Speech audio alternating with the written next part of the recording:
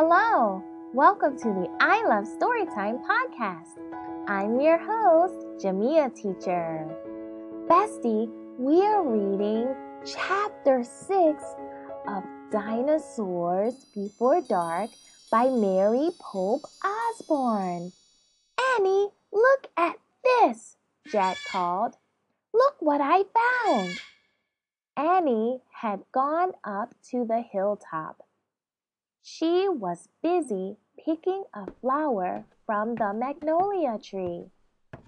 Annie, look, a medallion! But Annie wasn't paying attention to Jack. She was staring at something on the other side of the hill. Oh, wow, she said. Annie? Clutching her magnolia flower, she took off down the hill. Annie, come back! Jack shouted, but Annie had disappeared.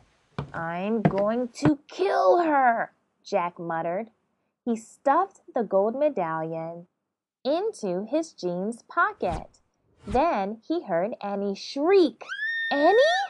Jack heard another sound as well, a deep, bellowing sound, like a tuba. Jack, come here! Annie called. Annie? Jack grabbed his backpack and raced up the hill. When he got to the top, he gasped. The valley below was filled with nests, big nests made out of mud, and the nests were filled with tiny dinosaurs. Annie was crouching next to one of the nests, and standing over her was a gigantic duck-billed dinosaur. Don't panic, don't move, said Jack. He stepped slowly down the hill toward Annie. The huge dinosaur was towering above Annie, waving her arms, making her tuba sound. Jack stopped. He didn't want to get too close. He knelt on the ground. Okay, move toward me. Slowly, he said. Annie started to stand up. Don't stand! Crawl, said Jack. Clutching her flower, Annie crawled toward Jack. The duck-billed dinosaur followed her, still bellowing. Annie froze. Keep going, Jack said softly. Annie started crawling again. Jack inched farther down the hill until he was just an arm's distance from Annie. He reached out and grabbed her hand. He pulled Annie toward him. Stay down, he said. He crouched next to her. Bow your head. Pretend to chew. Chew? Yes. I read that's what you do if a mean dog comes at you. She's no dog, Jack, said Annie. Just chew, said Jack. Jack and Annie both bowed their heads and pretended to chew. Soon the dinosaur grew quiet. Jack raised his head. I don't think she's mad anymore, he said. Thanks, Jack, for saving me, said Annie. You have to use your brain, said Jack. You can't just go running to a nest of babies. There's always a mother nearby. Annie stood up. Annie! Too late. Annie held out her magnolia flower to the dinosaur.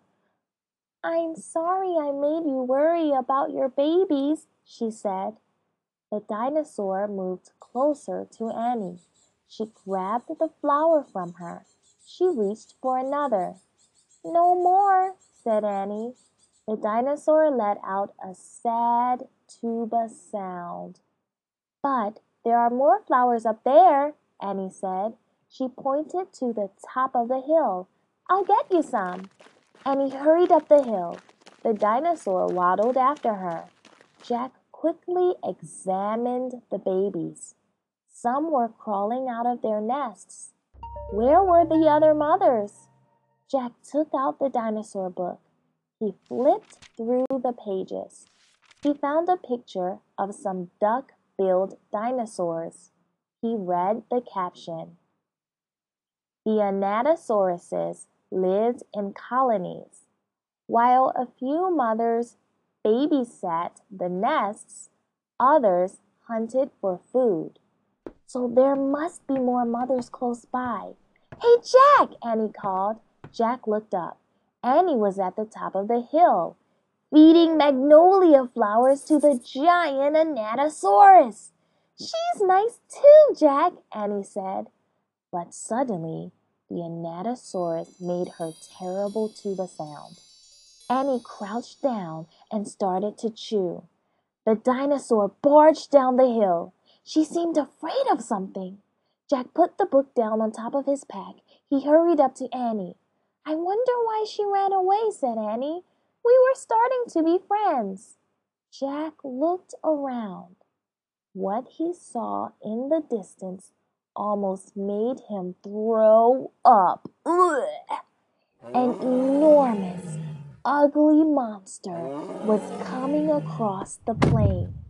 He was walking on two big legs and swinging a long, thick tail and dangling two tiny arms. He had a huge head and his jaws were wide open. Even from far away, Jack could see his long, gleaming teeth.